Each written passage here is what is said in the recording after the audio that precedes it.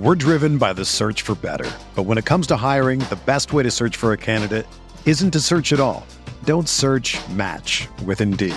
Indeed is your matching and hiring platform with over 350 million global monthly visitors, according to Indeed data, and a matching engine that helps you find quality candidates fast. Ditch the busy work. Use Indeed for scheduling, screening, and messaging so you can connect with candidates faster. Leveraging over 140 million qualifications and preferences every day, Indeed's matching engine is constantly learning from your preferences, so the more you use Indeed, the better it gets. Join more than 3.5 million businesses worldwide that use Indeed to hire great talent fast. And listeners of this show will get a $75 sponsored job credit to get your jobs more visibility at Indeed.com/Blue Wire. Just go to Indeed.com/Blue Wire right now and support our show by saying that you heard about Indeed on this podcast. That's Indeed.com/Blue Wire. Terms and conditions apply. Need to hire? You need Indeed.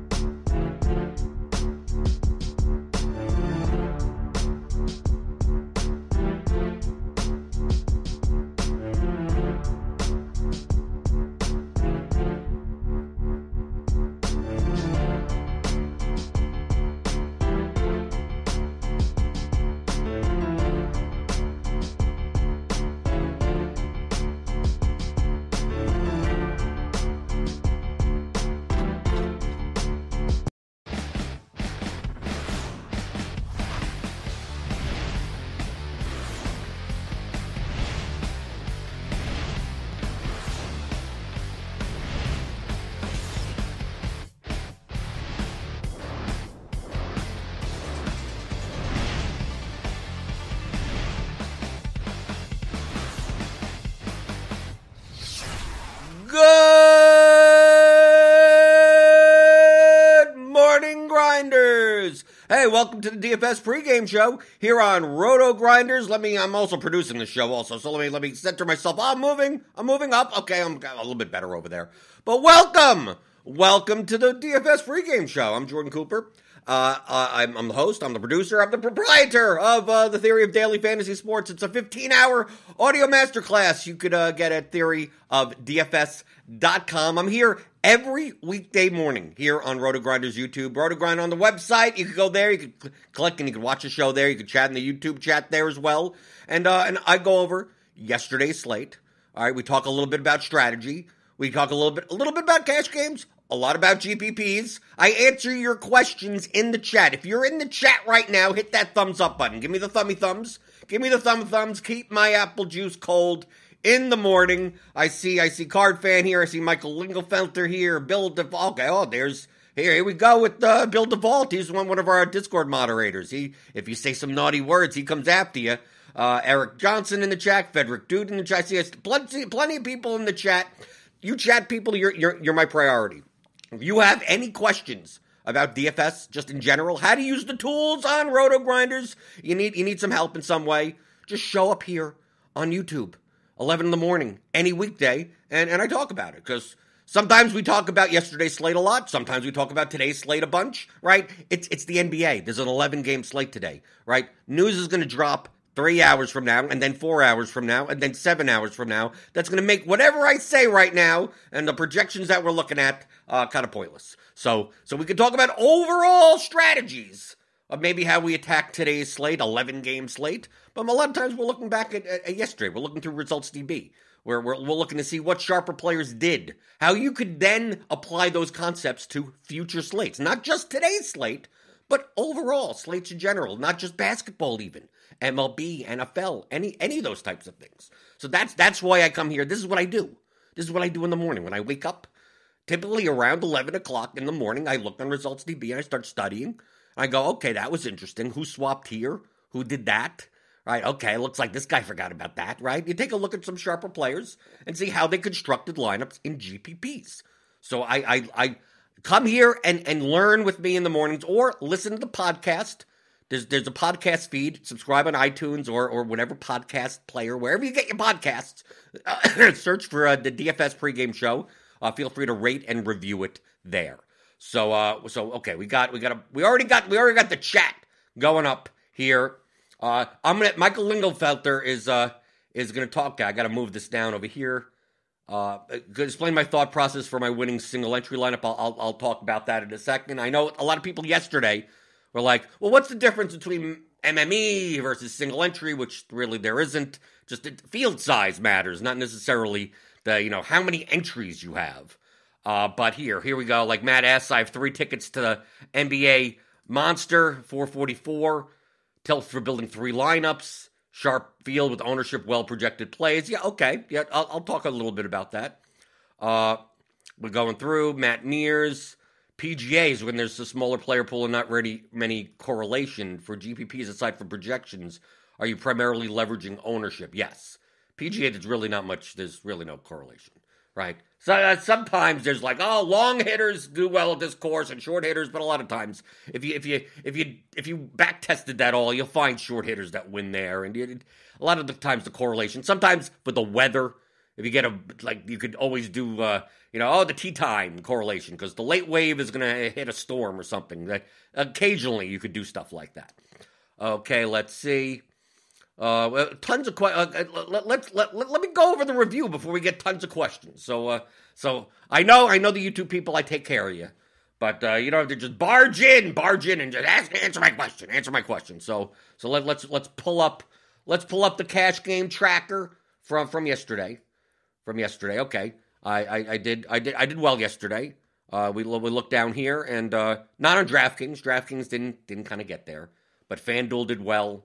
Yahoo did well, so all combined, an extra $700, $800, right around a little under $800 more into the bankroll. So you can see right here for cash games, I started with a $20,000 bankroll, which is a portion of my actual bankroll, and then playing 10% of it a day, and using the RG projections, and here you go. So doing very well on FanDuel, doing decently on DK. As long as I'm above 55%. In this win column over here, that means I'm profitable, right? Because of the rake. And then Yahoo, I'm kind of catching up there. It's kind of hard to get soft action, good volume there. I'm not going to just start taking 6-mans with like 5 of the sharper players. So here we go with the cash game stuff. But everyone wants to talk about the GPPs yesterday, right? GPPs yesterday, Roto Grinders. We did it all. We did it all. Squirrel Patrol on FanDuel. Took down the main GPP for 100,000. Eric Beimford came in second in one of the smaller high entry ones for 40,000. He also won the Thunderdome on DK for 50,000. And Crafty Lefty, who stops by in our chat on RG Discord every so often. Crafty Lefty, he won the large field GPP on DraftKings for $100,000. So it feels like I'm inadequate to show my little win, my little $5,000 win, because I've been focusing a lot on now in the new year. One of my resolutions was to focus more on small field type of play, single entry 3 max, but it doesn't have to be 3 max. It could be 10 max, but a little bit higher stakes. Like this is the $100. This is the smaller $100 Showtime. So it's a 330 player contest. It's a single entry. But I'm focusing more. Yesterday, I played cash, and I played 5 lineups. And I played the mid-range jumper, the $40. I played the main Showtime. Basically, I played the 250, the 100, the 100, and the 240s. And I just hand-built 5 lineups. I don't need an optimizer for that. I hand-built for so long That I don't need a tool to do it for me. The tool is there just for efficiency's sake. So here's my lineup. And people wanted to talk about how did I get to the lineup? Okay, first off, get projections. Okay, I can't do any of this without RG Premium projections. You could sign up to Premium, rotogrinders.com/premium, or click on the link in the description, and you get $10 off your first month. If it wasn't for the projections team are the basketball people. They're the model people, right? Jamino and his model, great. And then you got Meansy, you got Tuttle, you got SBK, you got Reeves, you got Alan Lem, you got a Dodo. They know they're looking anytime there's a new starting lineup. Anytime that we saw yesterday, Paul George, he's questionable. What happens then, right? How many minutes is someone going to get? Like those types of things, how much usage. Now that George is out, Kennard's going to be in the first unit. Now who's going to get the usage in the second unit? Like that's what they're figuring out. That's what our team at RotoGrinders does. I trust them. So I wait for them to update the projections, and then I just trust the projections, right? So they're going to put in the minutes. They're going to figure out the usage and everything. And then the model is going to go through all the predictive variables and give me the range of outcomes of the simulation, and boom, there you go. So, without projections, I can't do any of this, right?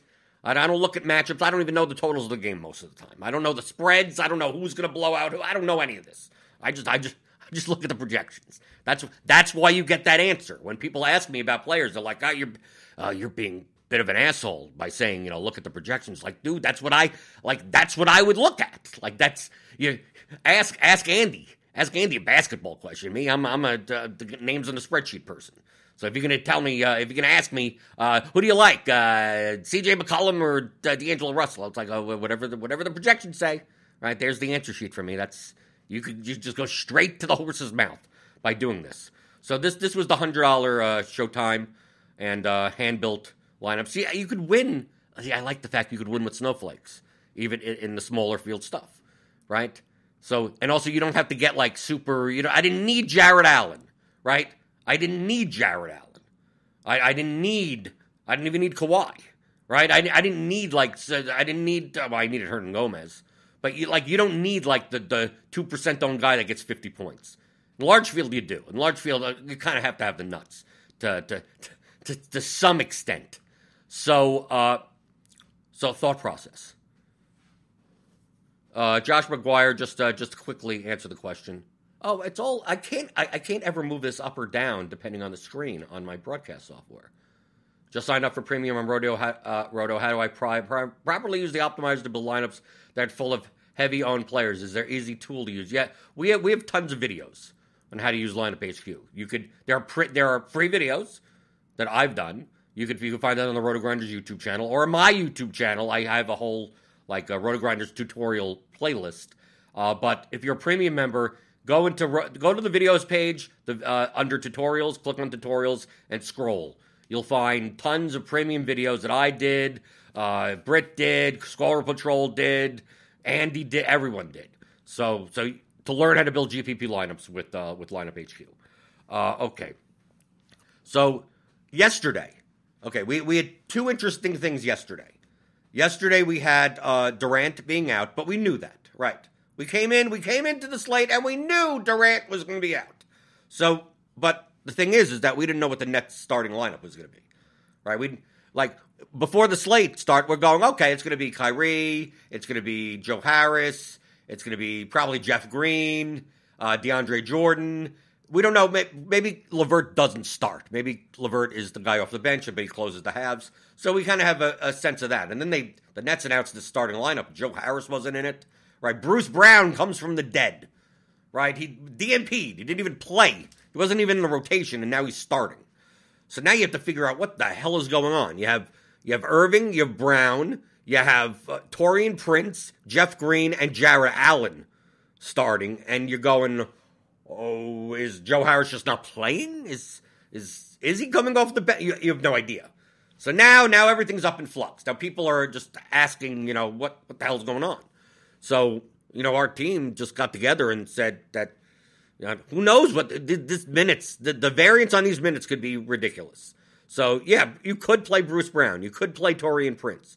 You could play Jeff Green. You could play a lot of these guys, but like that range of outcomes is going to be much wider.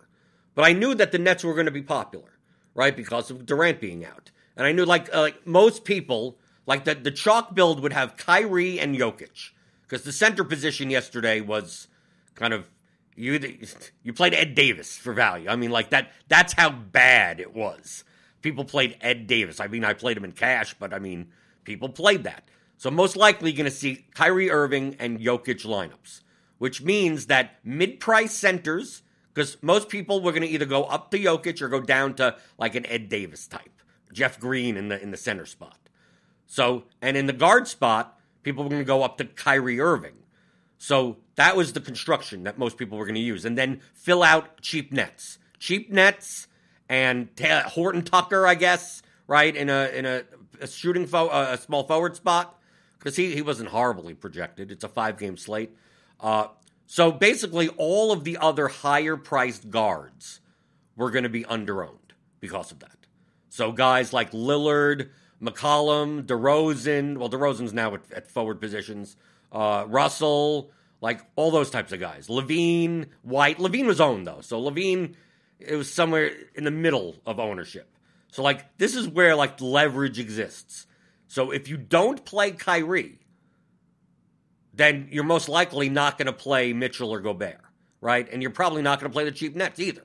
So it's kind of like, how do I X out that game? Do I play that game or do I X out that game? I wanted to get off the chalk construction of basically Kyrie plus Jokic, cheap Nets, right? And then fill it out. Like, that was going to be the kind of the chalkier type of stuff. I could probably go down and find, here's Empire Maker, right? He uses his cash lineup and everything, right? So this was the chalk build, right? Obviously now Leonard, once he swapped off, we'll talk about that in a second. So this was the chalk build, or like playing like 4 nets, 3 or 4 nets, Ed Davis, Jokic, this was the build. So when you're playing GPPs, you need to identify what the chalk build is, because that's what you're leveraging off of. Like, a lot of people think in terms of, oh, I'm going to play exactly this, and then instead of playing Taurean Prince, I'm going to play PJ Dozier. Like, you're not getting much leverage doing that, right? It's the same lineup, just with another guy that's only going to score 15 points, right? Oh, well, if PJ Dozier scores 17 and Prince scores 13, that means I win a GPP. No, you're only leveraged off of like one person on the line. Like, you didn't do anything. You really didn't gain that much by doing so. So you take a look at this type of lineup. People wanted single entry advice. This is very good for hand building single entry and just learning the concepts so that when you are playing 20, 50, 100 entries, you could tell the optimizer how to build these types of lineups. So it's not a matter of the optimizer doesn't tell you what to do. It doesn't tell you what to do. It's only a calculator that you put in the inputs and then it does whatever you want it to do. So when you're saying, oh, I'm getting a lot of this guy, it's like it doesn't know. It's like you're based on your constraints and your groups and your settings, like that's those are the highest projected lineups based on that.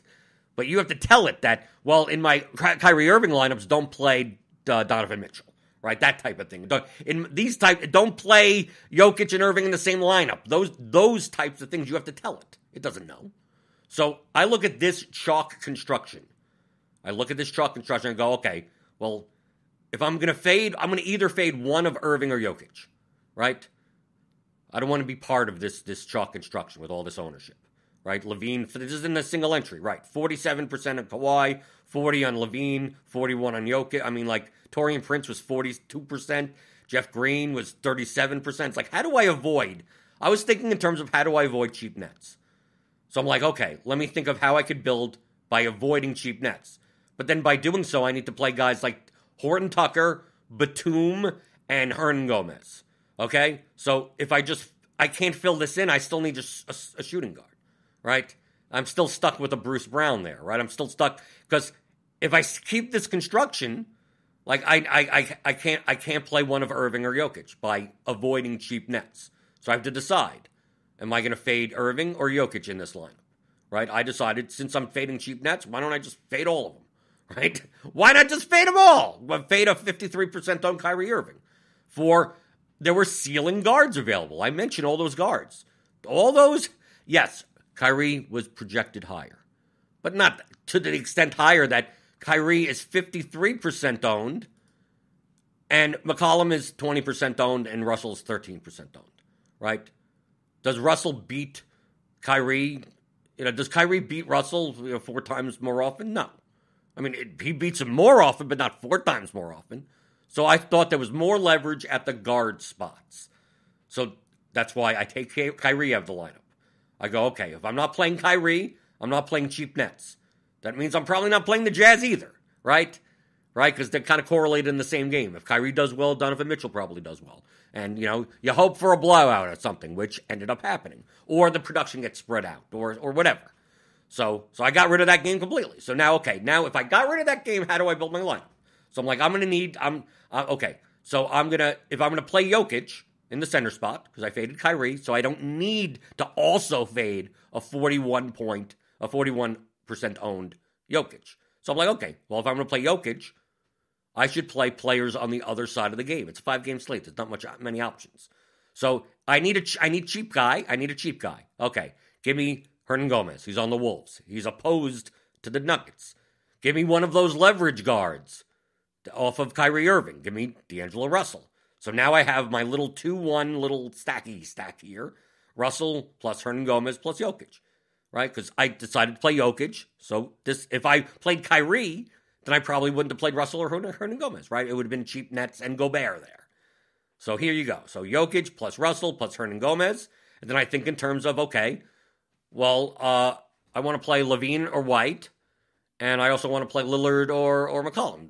The guards that will get less ownership because Kyrie Irving is chalk in that position. So what fit in this lineup was McCollum plus Kobe White, right? And Kobe White was less owned than Levine. So that's kind of a little bit of leverage there, right? And then at that point, you just fill out your lineup. At that point, I'm like, okay, how do I fill out this lineup without using cheap Nets? I'm like, okay, Horton Tucker for 3,400, Batum for 4,600, and Cantor for 5,400. And then there you go. They projected well enough. It's not like THT projected well, but still better than the garbage players, right? Batum, even before George was out, projected better than the garbage players, and same for Cantor, right? On a 5-game slate, my threshold for how well they project is going to be lower. But there you go. And I didn't use a tool for this. That's how I put my lineup. But I'm looking at projections to see, like, I only want to use a pool of at least decently projected players. I wasn't going to play, the third guys off the bench or anything for value, especially when we had cheap Nets already at value, pseudo value. But I mean, the cheap Nets weren't all that much better than THT or Batum or any of these other guys. Hernangomez wasn't that much better. Oh, just because Durant's out. Because everyone's been thinking that the whole day. Durant's out, I'm playing Nets. Durant's out, I'm playing Nets. Durant out, I'm playing Nets. And what ended up happening is that George got downgraded to questionable after lock, and then a lot of people didn't have the option to get Kawhi, right? A lot of people didn't because you had Kyrie, you played too much of the game, right? The Kyrie Mitchell lineups, you had to sacrifice Jokic in order to get Kawhi because you already spent too much of your salary. Right? Or you didn't have a spot in your, you didn't have a small forward spot in your lineup. So, I mean, is this one of these things that you have to plan for? No. No one had any clue Paul George was not going to play tomorrow until after lock. Until he downgraded to questionable after lock. So you couldn't have planned for it. So if you ended up with, I stacked the first game and I lost, because, people, that's the value of optionality. So sometimes the unexpected happens.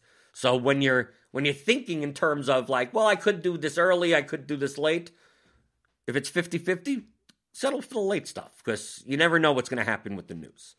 So let me go back into the YouTube chat. While I'm looking through the YouTube chat, hit the thumbs up button. Give me the thumbs. Keep the apple juice cold. I don't even know if it is. Let me check. Have you been hitting the thumbs up button? Yeah, it's pretty cold. Pretty damn cold. Let's see.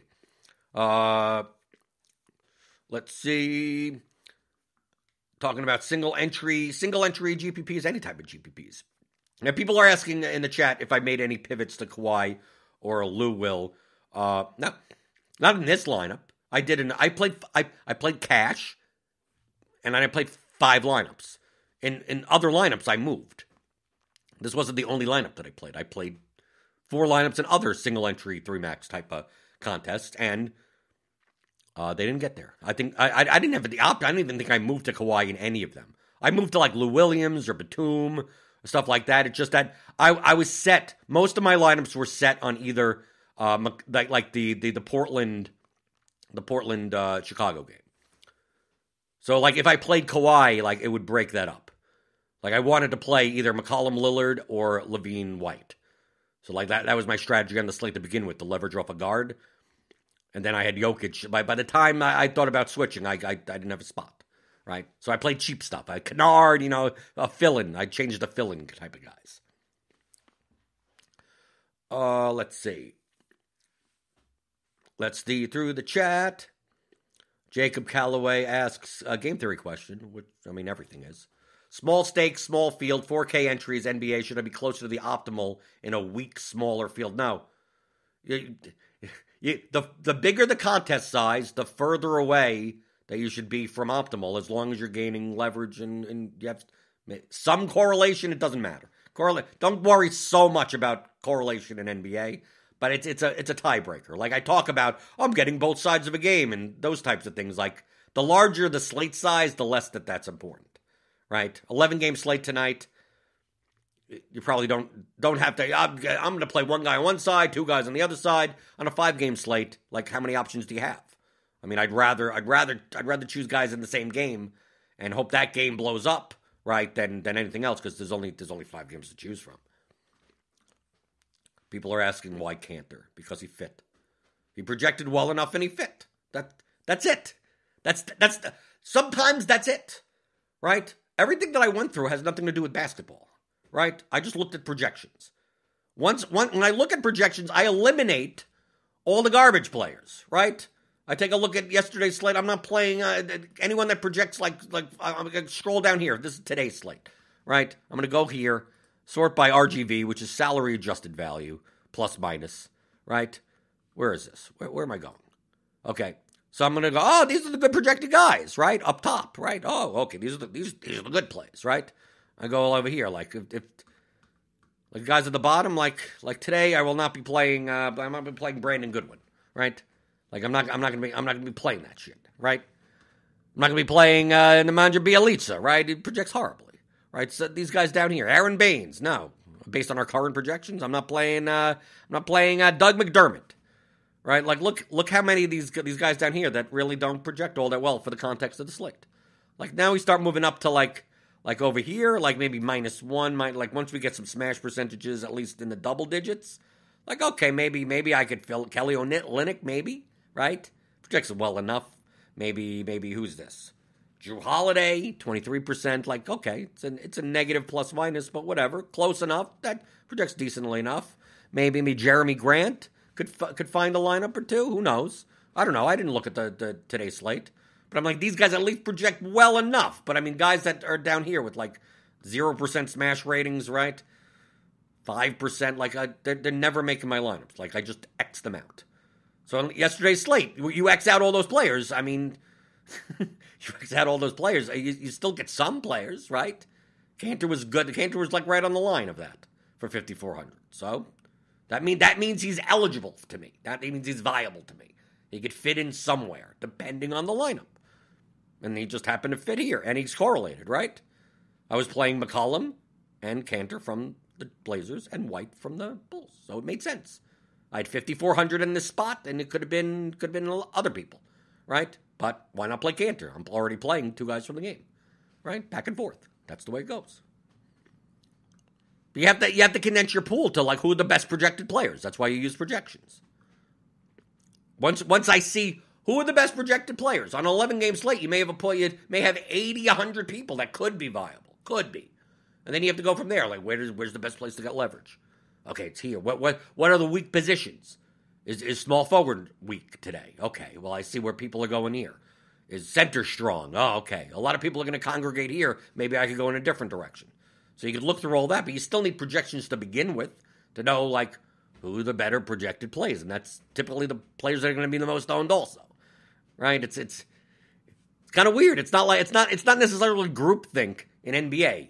Most NBA, all sharp NBA players use projections to some extent because that's what everyone else uses. Why not? The model may be slightly different, right? Maybe different variables, different tweaks here or there. Maybe you think a guy's going to get one extra minute versus another guy. I mean, yeah, that stuff happens. But for the most part, you just use the projections and you're done. You're done. You don't have to. How much research do you have to do? Smokey Bear watched your NBA live stream for the first time yesterday and he 20x'd. Thanks for the great insight. Way to go, Smokey Bear, 20x. It's all a comparison, right? You don't have to win $1 million, right? Well, you couldn't win $1 million yesterday. New to NBA, I was told defense matters. You were told wrong. Does defense matter, or was Allen's performance an outlier? Allen got there because DeAndre Jordan had 4 fouls in 4 minutes. So, I mean, he just got all the minutes. Like, here, you're new to NBA, Johnny. Minutes equal money, right? If you're going to be on the court for 35 minutes, when you normally, for your price, would only be on the court for 24 minutes, you're probably going to crush, right? Right? When you get 11 extra minutes or something? Yeah, so I think it's more like that. But the defensive efficiency is factored into the projections. And most people think that it matters. I'm not saying that it doesn't matter, but it doesn't matter as much as you think. And it's already factored in there. That's why I don't care. I don't look at matchups because the RG projections already have it accounted for. The totals of the games are already accounted for. Everything's already accounted for in the projections. So all I need to know is to give me the range of outcomes and I'm good. That's it. Seeing how Kyrie played in only 3 quarters, do you think it was a mistake to fade him or a likelihood that it was worth it? Well, there's a chance that happens. And it happened yesterday. Going into that first quarter, if you were in the RotoGrinders Discord, which you can be if you're a premium member, I'm in there all the time. So sign up for premium, rotogrinders.com/premium, or click on the link in the description for $10 off your first month. That first quarter, like everyone in the Discord was like, no Kyrie, no cash. You ain't gonna win. You ain't gonna win nothing without Kyrie Irving. It's high-owned Kyrie Irving. And, nope, you didn't need him, right? Didn't play the fourth quarter at all. They blew him out. That's going to be part of his range of outcomes. So it's not a matter of, look, in my lineup, I faded Kyrie Irving. I also played a lineup where I played Kyrie Irving. It's not a matter of fading or playing. It's a matter of building a lineup that's based on an outcome, not that you're predicting one. This lineup predicts the fact that no one from the Nets Jazz game is like optimal. Right? Doesn't mean that the game does badly or anything, but that is not going to be necessary. Doesn't mean it's a blowout, no, but I would love for this lineup would love for it to be a blowout, right? It would love this lineup. But I also had a lineup where I played Kyrie Irving, Donovan Mitchell, and Rudy Gobert. I played 5 lineups, so it's not like so 20% of my lineups, one of them was I'm playing those guys. And then one is I'm not playing those guys. So it's not a matter of do you fade or do you not. If you're only playing one lineup, yeah, then you have to decide. If you're playing 2 lineups, you could build one lineup that is for one case and one for the complete opposite. That's perfectly, and they both could project well. They both could have enough leverage, and they both could be about equal to each other. Like that's how you do thinking about lineups and not players. It's not a matter when people ask, I said before in the Discord before the slate started. Because people were asking me stuff, what are you doing here? And I said I'm probably fading Kyrie in GPP. And I told him I'm playing 5 lineups. If I'm playing 100 lineups, I'm probably not fading anyone. But I'm playing 5 lineups, probably fading. It turns out I played him in 1 lineup out of 5. And people thought I was nuts. Like, how do you fade Kyrie Irving with no Durant in this garbage starting lineup? I'm like, well, he's going to be 50+% owned. So should he be 50+% owned when you got Lillard, McCollum, Russell, Levine, White, all these other guards? Paul George at the time, right? I'm like, I'm gonna. That's the easiest place for me to get leverage. The 2 easiest places to get leverage on yesterday's slate was Kyrie Irving and Nikola Jokic. The problem with Jokic is that if you don't play him, the center pool gets pretty bad. so that's why I figured there's guards to play. So I'm more likely to fade Kyrie. But it's not because I didn't think he was going to do well. I don't care whether or not he does well. I care how do I maximize my chance of winning first place. That's it. And I think if Kyrie doesn't have as great of a game as everyone thinks, I maximize my chance of winning first place. How do I build a lineup that succeeds when Kyrie doesn't get 60 points? And here you go. You're looking at it. You're looking at it. Okay.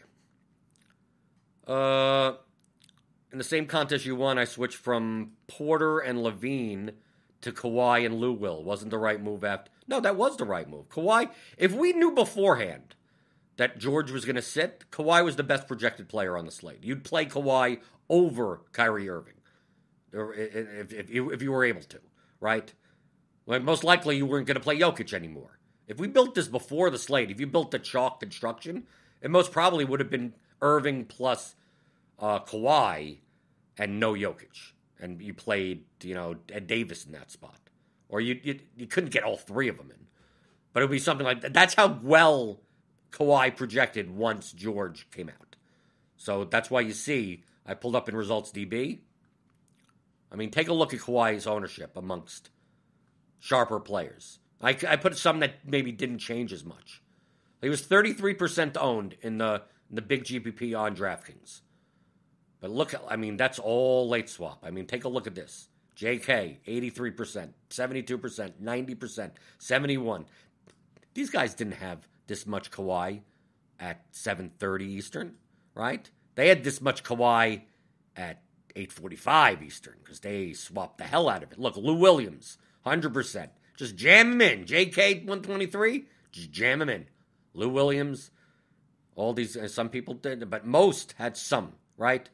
Lou Williams was really not much of a play before George was ruled out. So like all of this is all late swap. All of this is late swap. We could even take a look at stuff like if you had Bruce Brown in your lineup, if you had too many of those cheap Nets in your lineup, you weren't able to really make a lot of these swaps. But some did. Like we see most of the guys, the people, the users that didn't have as much of Kawhi is because they had too much of the early games. They weren't, right? When you have 64% Kyle Anderson in your small forward spot, it's kind of hard to get to Kawhi, right? If you're doing stuff like that. If you have Anthony Davis 57%, Grey Poupon, it's kind of hard. Well, he got to Kawhi, but he probably had to get off of Jokic, right? He only had 8% Jokic, right? So there you go. The power of late swap. If you didn't late swap last night, if you didn't even think about it, you have to. These are players. These are top, sharp GPP players that play 150 lineups. And they're able to swap, right? They're taking advantage of any edge that they could get throughout the night, rebuilding their lineups to maximize for any new information that you get. So you should be doing too. NBA DFS is almost like a job, right? You have to. If you find this type of stuff fun, I find it fun. It's a little bit stressful. Who's in, who's out? Projections update. You got 10 minutes to switch stuff. You're thinking, should I do this? Should I stay here? Should I do that? Yes, but that's kind of fun. At least it's something to do throughout the night. You're not just just watching, right? There's always something going on in your mind. Should I switch here? Is this guy going to play? LeBron's always going to be questionable, so you never know, right? Most likely he plays. But it's going to be like that like every day. That's what NBA DFS is. So if you're not late swapping, you're really getting, I say this all the time, it's negative EV to not late swap. Okay. Going through chat. Probably a dumb question. No, nothing's a dumb question. There's only stupid people. No stupid questions, only stupid people. Probably a dumb question, but is the chalk lineup picked solely off of high projected points? Yeah. Of course, why not? What else would you be doing? If I take a look right now, like this is, here you go. These are the early projections, 10 a.m. in the morning. Okay? 10 a.m. It's not going to matter. It's not going to matter. 7 hours from now, all these projections will change. So look, based on our projections, here's the optimal lineup. Right? Ball, Halliburton, Kennard, Washington, Drummond, George, Batum, Gobert. There you go. 277.7 median. So it's mostly of the better projected points, right? That's That is what it is. That's what a cash lineup typically is. Now, if we run, for instance, 20 lineups, okay, I want to show you this for people that aren't aware. Okay, so here we go. These are the same, right? 277.7, 277.7, right? Okay, so this would be the top optimal median projected lineup. This is the second one. The second one, look at the difference between these two lineups. Okay? One's 277.7, one's 277.68. It's a difference of 0.02. That's like ridiculously small. And what players does it not have? So we have Ball. Halliburton, no. Kennard, yes. P.J. Washington, yes. Drummond, yes. George, yes. Batum, yes. Gobert, no. So essentially this is a 2v2 of Halliburton plus Gobert or Brogdon plus George Hill. That would be the next projected lineup. Now let's go to the next one. Oh, look. It's only down by 0.1. 0.58. Right? So the difference between this top one and this third one is so small. And this one has Kelly Olynyk in it. Right? So it's a different players in there. Here's one that's 277.56. This has Bobby Portis and Patrick Beverley in it. Here we go, 277.48. This one has Tyrese Halliburton and Chris Middleton in it. 277.33. So, I mean, look, the difference between the first one, 277. Let's look for one median point. Okay? Let's go to build rules, and I'm just going to put it on, let's say, 50. Just so we get a bunch of lineups. This is just default settings. There's no constraints, no nothing. Right? So we're running 50 lineups, just based on the 10:10 a.m. projections this morning, which probably need to be adjusted. So whoever wakes up in the morning has to come in on our projections team and start making adjustments. But look, lineup 1, 277.7. So how far down do we get to 276.7, which is one median point? Let's see, 276.7, 276.7, 276.7, there, 24. Okay? So between the top 24 lineups, based on our projections, like there's only a difference of one median point. In the grand scheme of a 276-point score, which is like less than a 1% difference in scoring, in median. 24 different lineups, right, that have 2v2s and 3v3s galore. Any of them would be viable in pretty much any of them would be viable in cash games. And, I mean, the differences between them are going to be low. The lower, this lineup 24, probably will show a lower ROI over time than the top one. But the difference between the 1 and 2, that 0.02 difference, yes, that'll be like, you'll have 1 cent difference every year. Like that's the difference in EV, right? Like if you played that lineup and the second lineup 1,000 times, you'd see the difference in how much money you get back is like 2 cents, right? Yeah, yes, the top one gets 2 extra cents. There you go. You don't realize that EV until you run it like 1,000,000 times. But we don't have, that's not realistic. So really, the differences between number 1 and number 2 and number 3 and number 4, like some of these up here, are so marginal that if you played those lineups in cash games, I don't blame. I mean, like, what much of the difference is there? There isn't that much. Now, once you get down to the 50th, you're still at 276.28. You're still a 1.5 off the median. Like, this is still fine. I mean, like, it's still fine. We've gone through 50 lineups, and I would look at this and go, okay, you're not crazy. Like, that's not necessarily. I probably don't need to jam in Giannis on the slate with Mason Plumlee. But if you played this, if I saw this in cash games, I wouldn't be shocked or anything, right? And look how many combinations there are.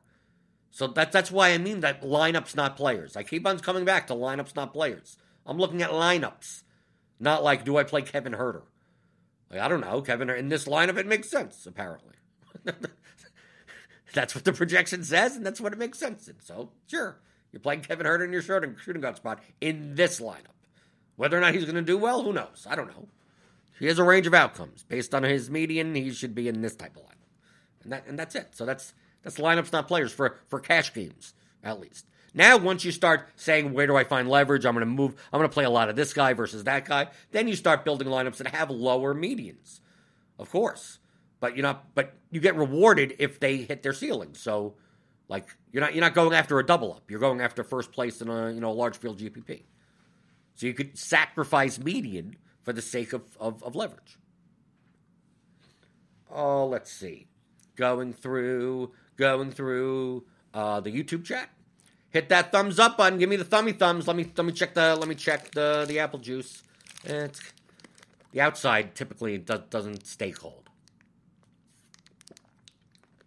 No, you've been doing pretty well. We're only up to 85 likes. Okay, it just should be warm.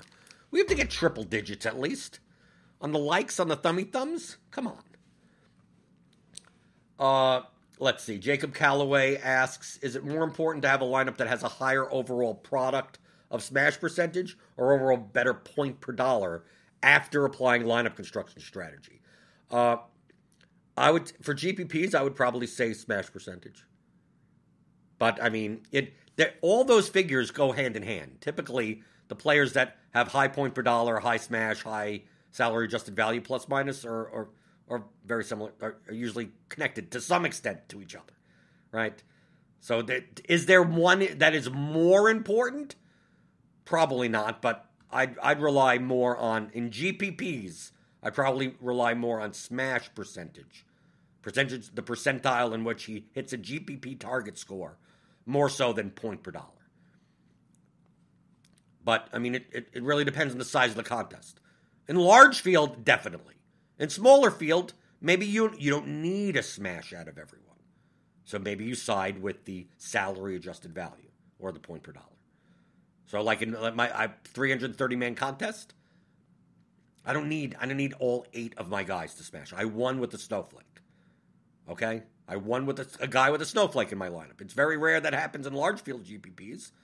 So in large field GPPs, you need to, everyone needs to smash pretty much. The smaller field, maybe you don't have to worry about that as much. PJ Frappier asks, what do you make of all these blowouts? What do I make of them? I don't know. I don't make of anything of them. I know the sample size is small, but is it something you are considering in your process? Possibly more mini game stacks? Well, I correlate as it is. Most of the time, when given the choice, if I'm going to play Giannis in a game, I'm probably going to play a guy on the other side of the game, right? If I'm playing Luka, and I'm probably going to play another guy from the other side of the game, right? I already build like that to begin with. The correlations are weak. Just like you don't have to do this, especially on large slates, like 11-game slates tonight. You don't have to, but I tend to side. I at least me personally, I tend to over correlate than under correlate, and sometimes that's a weakness. So some sharper players would say that that's a leak, that I weigh correlation a little too much because it's very weak in the NBA. I should be weighing projection more so than correlation, but I'm kind of doing that already. If I'm gonna play Embiid tonight, I'm gonna probably play someone on the Wizards, right? Do something like that, right? If the game blows out, the lineup's dead. So I'd rather have a lineup. If I'm playing 20 lineups, 50 lineups, I'd rather have a lineup that has all snowflakes in it than have a lineup with 6 flame emojis as a snowflake, right? I don't want these guys infecting my other lineups. So, if I'm going to play Drummond, right, against Orlando, and I want to have an Orlando player in my pool as well, put them together. So if the game blows out, if the game duds, it just blows up that lineup. It doesn't, I could have lineups that have neither of those players in it, and those still have a chance. So yes, you can do that, but it's not the be-all, end-all. It's not something that I'm focused on. Michael Lingelfelter, with as many blowouts this year as you're using bench players to leverage for chalk starting players, on large slates, no. On short slates, that's more of a consideration. If you're playing 2 or 3 game slates, absolutely. Because what options do you have? You really don't have many options. 11 game slates, no. On 11 game slates, you could find, on larger slates, even 6, 7 game slates, you could find guys that are low owned that are still good. Look, D'Angelo Russell was, 12% owned last night? He's a good player. Just that he was at a price range that people were favoring other players in. I'm not one that looks for the guy that's going to get blowout run. You have to hit 3 times in order for that to work. Okay? If you're going to try to find who plays in a blowout, you're going to get that's negative EV over time. You may get it right once in a blue moon, but I don't think that way at all. Because you have to hit 3 times. 1, the game needs to blow out. Okay? On the right, it has to blow out on the right side also, right? It has to blow out. Then that guy needs to get extra minutes because of that opportunity. Because sometimes it blows out and it's the last 4 minutes of the game and you don't get many extra minutes. And then in those minutes has to put up a ceiling game, right? A 3K player still has to put up a minimum of 25 points or something to be relevant in GPPs most of the time. So the guy that normally would get 16 minutes has to now get 24 minutes and in those extra 8 minutes be able to go on fire. Like, you have to hit 3 times. I don't bother looking at those things. Like, if the game blows out, then I'm dead. On larger slates, I have so many more options that I could play good players that are going to be low-owned, that I don't need to find bad players that are going to be low-owned. So that's me personally. Maybe other people do. If you look at sharp players' lineups, if you go through results CDB, you will rarely find those players. You rarely find back to the bench, third point guard, those types of the backup center, like for a team like Embiid, like someone playing Dwight Howard or something. You rarely see. On small slates, sure, but on anything that has any substances type of side, even on 5-game slates, you don't see that much, right? Because look, Jonas Valanciunas was 2% owned. You could play him at 2% owned rather than go down and play Jordan McLaughlin, right? Oh, I'm going to play Chris Chiozza. Why? Why do that to yourself? It's not going to work. 99% of the time, you're going to waste too much money at that problem. Oh, let's see. Going through the chat. Justin Sports asks, Jordan, real quick, sorry to go back to bankroll stuff. No, don't be sorry. Ask whatever you want, right? Hashtag ask whatever you want. It's perfectly fine. This is the time to ask whatever you want. If we go back and forth to different stuff, that's fine. You're on YouTube. You're hitting the thumbs up button. You're the priority, dude, okay? That's the way it is. People that watch this later, people that are going to listen on the podcast feed, screw them, right? They weren't here. So if you're listening on the podcast right now, and you're like, well, why they keep on skipping around and going and going to talk about that thing? Well, then you got to show up. You got to show up to keep this show on its to go. Oh, well, they didn't even talk about today's slate. It's like, what's there to talk about? It's 11 games and everything's going to change. So let's get back to this.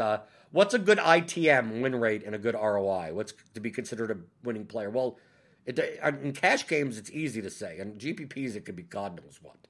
Right? GPPs, most of your ROI comes from winning one. So if you haven't won one yet, it's going to look pretty bad. But in cash games, a good ITM would be like 58%. Anything over 55% beats the rake. So if I would consider a 58% in cash games, double ups, head to heads, those types of things. If you have a 58% win rate, ITM in the money, that's a Roto Tracker term. I would consider that good. And an ROI of 2%, right? 2-3%. It depends on the stakes that you play. You would be good. I would say over a large sample size. If you just started playing NBA, it's been 2.5 weeks. Like, you can't go by that, right? You could lose for the next 2 weeks straight and be a losing player. Let's see. Do you use median even for GPP, not ceiling? Yeah, it does. Most of these projections are fairly normal, distributed. We talked about distributions yesterday. I showed you what a normal distribution looks like. Most of them are normal enough that if you use floor versus median versus ceiling, you're not making that drastic of a difference. The players that project well are still the players that project well, right? The difference is in the lineups, maybe a half a point here and a half a point there.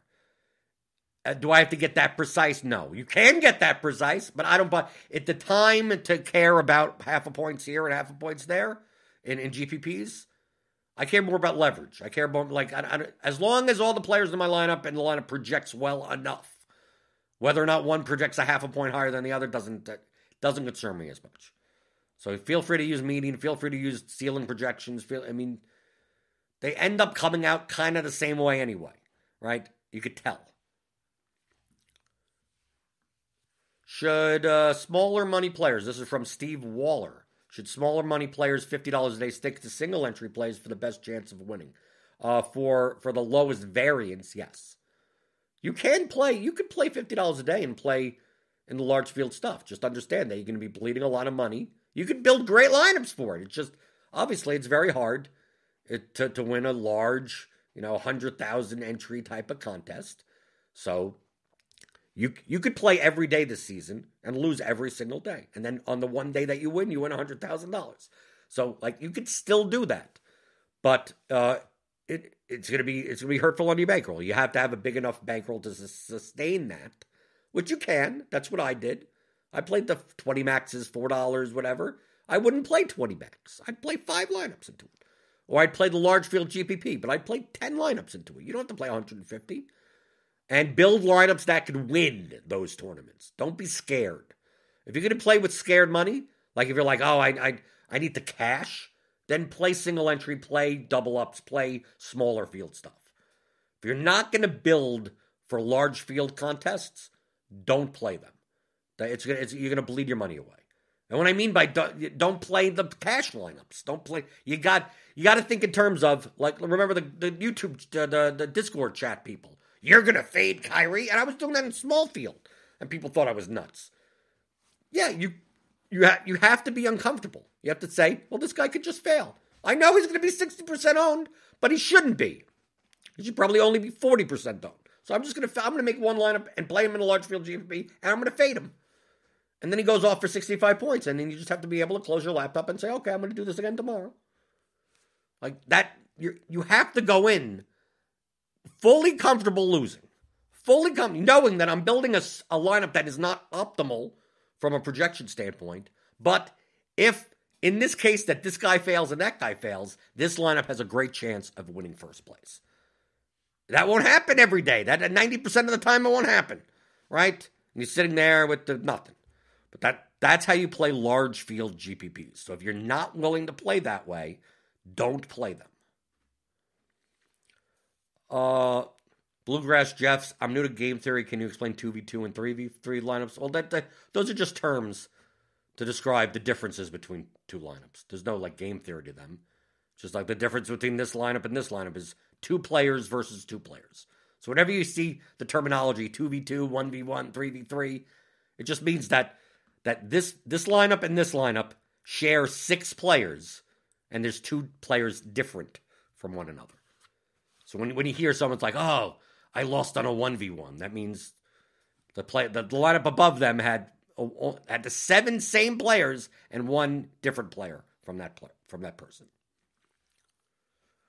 Let's see. Right, Trudon FM says it very well sometimes. I think the 10K plus guys almost always need a bring back because they need so much production to smash their salary. Yeah, a lot of times I think that way. If there's a well-projected player on the other side. But we see also with blowouts that a 10K guy could get 70 points, and there's no one on the other side that gets there, right? I mean, that can't happen. But yes, I am more likely, doesn't mean I always do it, I'm more likely to look at playing a guy from the other side of the game, the more expensive that the stud is. More inclined. Doesn't mean I do it all the time. Just everything in DFS is more likely or less likely, not a yes or a no.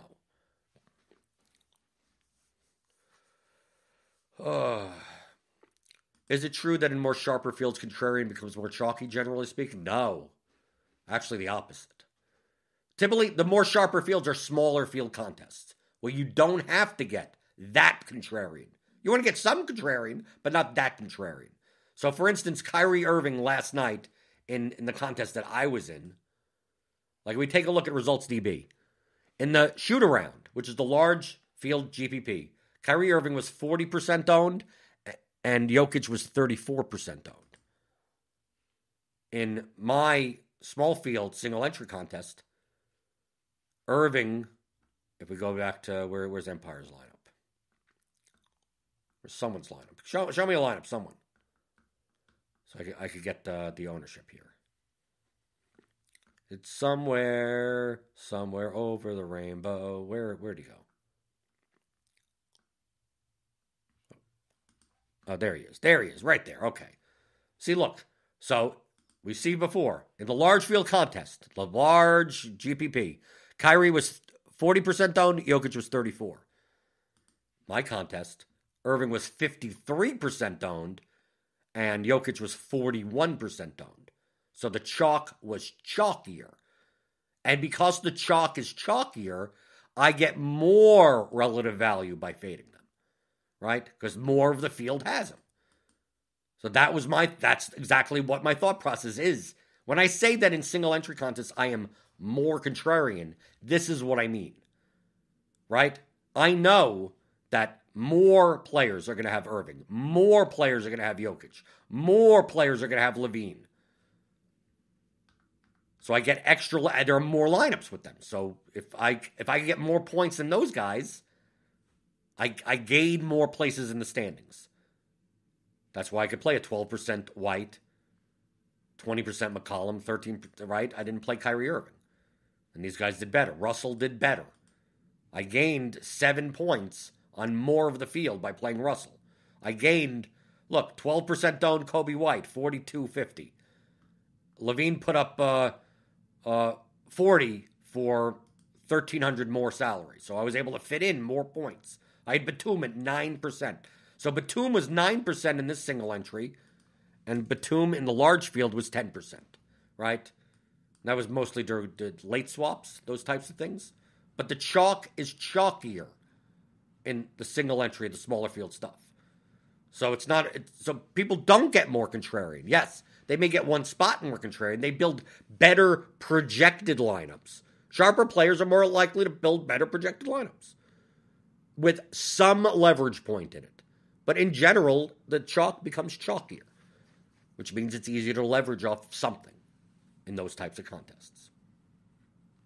Corey Stevens asks, do I prefer larger slates or 5 to 7 game slates? I prefer larger slates. 11, that's a lot. I like the 9, give me 9 games.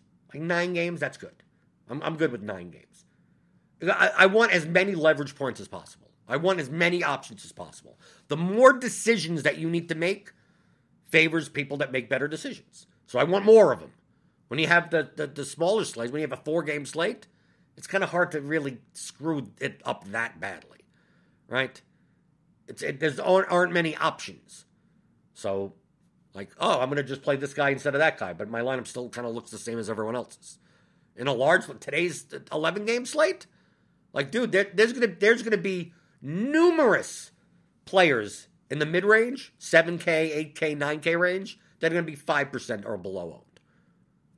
It's a leverage smorgasbord, right? It's a buffet of leverage.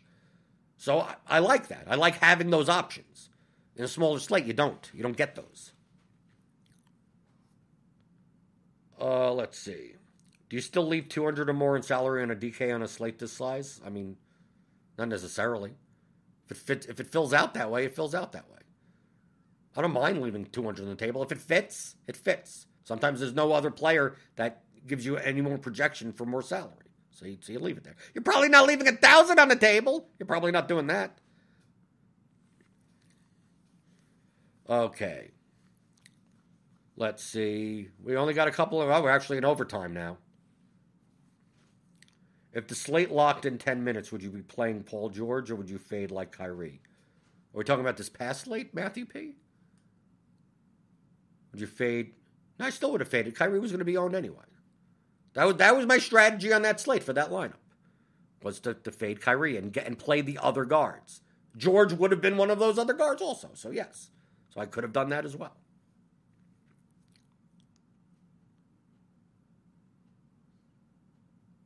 Mike B. Okay, here's you need to do some math. You need to do some just basic math concepts, Mike B. Looking at the quarter arcade and the higher stakes, it seems players in the quarter arcade, are getting higher scores. Why? It's small. The first place amongst a lot of entries is always going to be higher. You have more opportunity. There's more entries. This is the biggest misconception of I won with the 334. Yeah, because I'm only playing against 333 opponents. In the quarter arcade, you're playing against who knows how many let's see. Let's go down. Do we have the quarter arcade here? We have the Minimax, the 150 Minimax here. That's 59,500 entries. Okay? So let's take a look at the Minimax. So this is a 50-cent contest, right? Okay, no, they didn't even update. They didn't update this yet. So we'll have to look at it later. They didn't update it here, but you take a look at the smaller stakes. Let's see, the AN1, that is 83,000 entries. Right? The winning score was 385. Right? Based on this is what it is. Patrick Beverley was needed. Right? 1%. Look at this lineup in the AN1. It's a $1 contest. Beverley, Russell, Barton, Hernangomez, Allen, Lillard, Temple, Jokic, pretty much the nuts, right? Jokic, you got Jokic's 70, you got Allen's 54, you got Hernangomez's 46, you got Russell's 58, and you got Beverley's 48. Like, especially at 1% ownership. There's just so many, Mike, there's just so many more entries. Like, this lineup doesn't exist because there's 83,000 people. It's not the stakes that matter. It's just that there's a lot more lineups to compete against. The likelihood of someone building this lineup in out of 333 people is less. This is why it's hard to win the Millie Maker, but not that hard to win the Thunderdome. If you wanted to play the 5,300 Thunderdome, you could reasonably win that. It's a 30-man contest. It's not hard. You don't need a lot. You don't need a big score. You just have to beat out the 29 other people in that contest, the sharpest players in the world in that contest. But they're not building lineups to score 385 points. They just have to beat 29 people. So you shouldn't be building a line. This is not a lineup that you build for the Thunderdome, right? You don't build lineups that you have to get lucky on Allen. You're not playing Kyrie, you're playing Lillard. You're playing none of the cheap nets. Like, because you don't need a 385-point score to win the Thunderdome. You don't need that, so you shouldn't build a lineup. Coming in first by 100 points doesn't get you anything more. So build a lineup that could beat 29 people. So that's the reason. It's not the stakes; it's the field size. If the Thunderdome was an 83,000 person contest, you'd see that score win because there's so many more lineups in there. Let's see. Going through the questions. Can we get one more before we get out of here? As always, I'm here every morning at 11 in the morning. So if I don't get to your question today, feel free to come by and post it again. Go back to previous shows. I guarantee you, some of the regulars here, they're going to be on YouTube, hitting that thumbs up button. In the morning, they're going to get sick of me answering the same questions over and over again. Right? Next week. I'll be answering the same exact question I answered the Tuesday before that. But that's fine. That's what this show is for. So it also allows you to get concepts a little bit more drilled into your heads. So you'll come tomorrow and ask your question. Okay, Michael Hitchcock, should lineups in 600-person contests be different than lineups in 100-person contests? Technically, yes, but they probably don't look all that much different. Like, the difference between a 100-person contest and a 600-person contest is probably not all that drastic. So I wouldn't concern myself as much about that. But the difference between a 600-person contest and an 83,000-person contest, yeah, that's dramatic, right? The difference between 600 and 100-person. 100-person, you could almost kind of put in your cash lineup. Almost. Like, that would still be fine. I wouldn't worry so much about the differences between 100 and 600.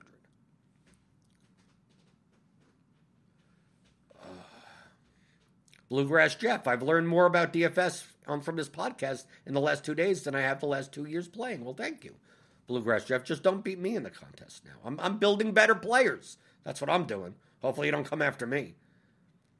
Right, here's the same type of question. Jacob Calloway, would you treat a 5K field relatively the same as a 30K field in regards to how contrarian you build? Yeah, there would be somewhat of a difference, but not that dramatically. 5K field versus a 30K field? Yeah. But just understand the concept. Don't get so concerned about what's the line. I'm playing a 2,000 field contest versus a 5,000. Just know the larger the contest, the more leverage you need. The smaller the contest, the less leverage you need. So that's it. Just think of it as a scale. Not as an actual, well, there's a difference between a 4,999 person contest and a 5,000 person contest.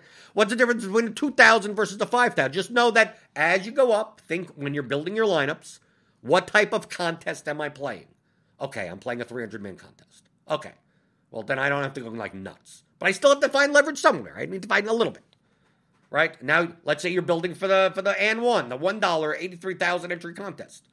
Now you're going into that going, okay, now you have to start thinking of who's the chalk and who am I fading, right? Like that's, how do I build lineups around fading chalky players? Doesn't mean you have to fade all the chalky players, but just like how do I build around there, right? Because it's an 83,000 person contest. In a 300 person contest, you're probably thinking of like, where's my one leverage point and I'm good type of way. But you don't have to concern yourself, well, what's the difference between an 83,000 person contest and a 40,000 person contest? It's still really big. It's still really big. You should still probably be thinking that way. Let's see. Can we get one more question? One more question. Do I have a limit on how big a GPP field is? Do you typically stay under 1,000 entries? It depends on your style of play. I, in the past, for most of my time playing DFS, I've been primarily a large field GPP player. I have multiple 5- and 6-figure wins, first place wins in NFL, NBA, and MLB, playing the large field, playing the 15, playing the fadeaway, right? Playing the shoot around. Oh, that's what they're calling it today, right? 54,902 entries. So I've won this before several times. But it's a bankroll sucker, right? I mean, you're losing 90+% of the time, and you're hoping to win 1 or 2 a year, right? A year. And smaller field contests, the swings are smaller. So my New Year's resolution this year was to focus more on single entry 3-max smaller field contests. Doesn't mean I don't play these also. Depends on the slate. But I never focused on the smaller field stuff before. Doesn't mean I'm not good at them. Look, I won one yesterday. I mean, I literally, like, my New Year's resolution was January 1st. And I turned $100 into 5,000 winning one. Yeah, it could have been 10,000. It could have been in another contest. You're right. I could have won whatever $1,500 contest with this. But small steps, right? I need to focus more. Doesn't mean I'm not good at single entry 3-max builds. It's just that I never focused on it. But now that I'm focused on it, I didn't play the large field stuff yesterday. So that's what I would suggest to you. Like, find your strength and focus on that until you get comfortable enough where it's like, okay, now I want to expand. I was the very same way when it comes to just even playing NBA DFS. I didn't start playing NBA DFS until 2017. I started with soccer in 2015, baseball 2016, NBA 2017, football 2017. I expanded from there. I didn't play everything all at once. So maybe that's what you need to do when it comes to the contest sizes that you play. Focus on be good at one thing rather than be like mediocre at like 6 things. You'll make more money at DFS. Like if you want to focus and be like, I want to be the best 3-man, 5-man field, like the non-guaranteed contest. Like, you want to do that. That's perfectly fine. There are plenty of people that do. I know one person in particular that like crushes the 3 and 5-man lobby. Just crushes it. Because a lot of times most people play their cash lineups in those contests. And he crushes it. And that's a specialty. You don't see him on top of the leaderboards anywhere, right? Makes plenty of money doing that. Oh, let's see. Any last questions before we get out of here? Any last questions? Hit that thumbs up button on your way out. Hit the subscribe button. Hit that notification bell to know when we go live on this channel. Anthony Fila asks if I play NASCAR and NHL. Not yet. AB, should people stick to the 3 to 100-man leagues to build the bankroll? I'm assuming you're talking about FanDuel. You don't have to stick to it. I mean, those are a certain type of contest. Like, you could build a bankroll in any type of contest. It's just a matter of how much variance you have, right? Obviously, the large field GPPs, you're gonna have a lot of variance. In the smaller contests, you're not gonna have as much variance. But still, at the end of the day, you have to play well, right? You should be focused. So many people focus on what contest do I play, what stakes do I play, what type of this, like everything other than building good lineups. The first thing you need to focus on is building good lineups.